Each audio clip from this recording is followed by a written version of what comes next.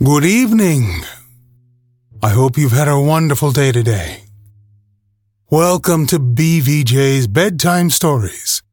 My name is Big Voice Jay, and this is a show where we get you ready for a great night's sleep with some old familiar stories that you haven't heard in a while. Links to every story can be found in the show notes at our website, bedtimewithbvj.com. Tonight's story, The Aged Mother, by Matsuo Basho. Long, long ago, there lived at the foot of the mountain a poor farmer and his aged widowed mother. They owned a bit of land which supplied them with food, and they were humble, peaceful, and happy. Shining was governed by a despotic leader who, though a warrior, had a great and cowardly shrinking from anything suggestive of failing health and strength. This caused him to send out a cruel proclamation. The entire province was given strict orders to immediately put to death all aged people. These were barbarous days, and the custom of abandoning old people to die was not uncommon. The poor farmer loved his aged mother with tender reverence, and the order filled his heart with sorrow. But no one ever thought twice about obeying the mandate of the governor. So with many deep and hopeless sighs, the youth prepared for what at that time was considered the kindest mode of death.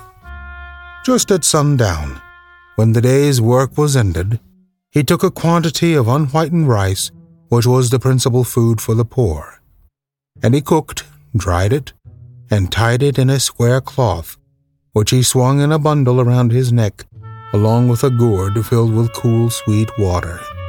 Then he lifted his helpless old mother to his back and started on his painful journey up the mountain. The road was long and steep.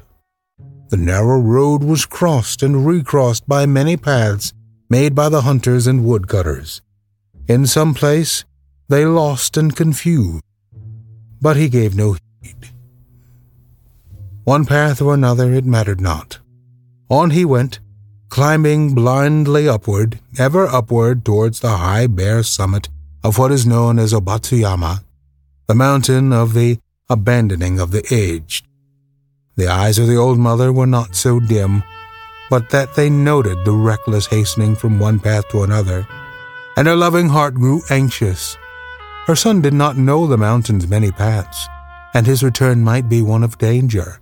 So she stretched forth her hand, and snapping the twigs from brushes as they passed, she quietly dropped a handful every few steps of the way, so that as they climbed, the narrow path behind them was dotted at frequent intervals with tiny piles of twigs. At last the summit was reached. Weary and heartsick, the youth gently released his burden and silently prepared a place of comfort as his last duty to the loved one. Gathering fallen pine needles, he made a soft cushion and tenderly lifted his old mother onto it. Hugh wrapped her padded coat more closely about the stooping shoulders, and with tearful eyes and a aching heart, he said farewell.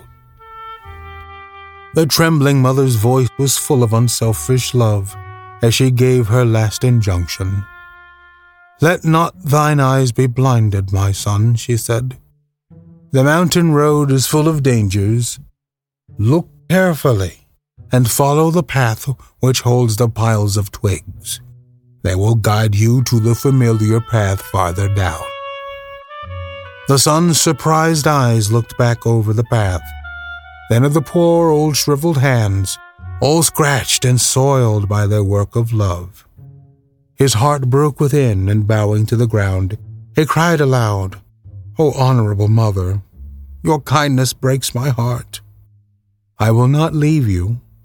Together we will follow the path of twigs, and together we will die."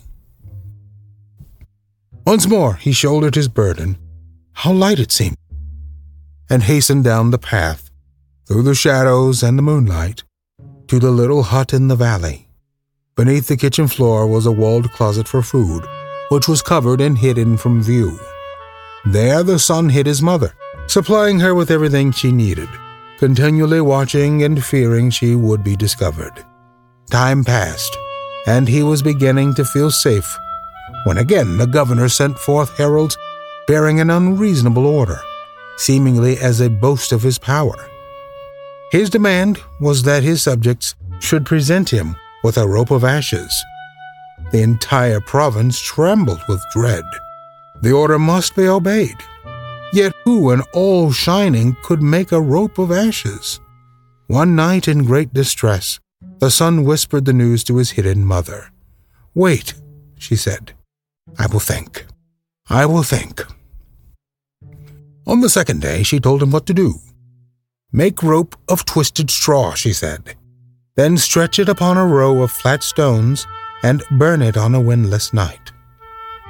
He called the people together and did as she said, and when the blaze died down, there upon the stones, with every twist and fiber showing perfectly, lay a rope of ashes. The governor was pleased at the wit of the youth, and praised greatly, but he demanded to know where he had obtained his wisdom.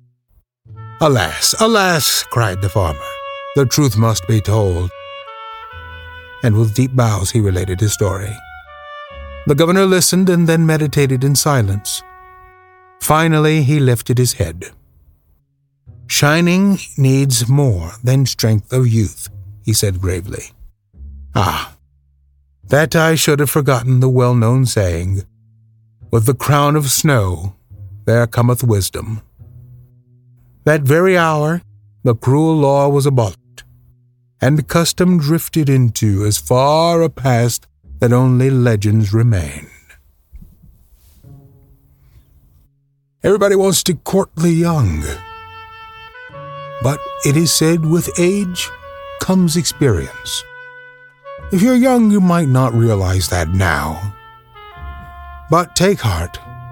The older you get, the more knowledge you get to you, the more with disdain you look upon the young. And there's no better place for knowledge than lynda.com. Get all the knowledge you can while you can still remember it.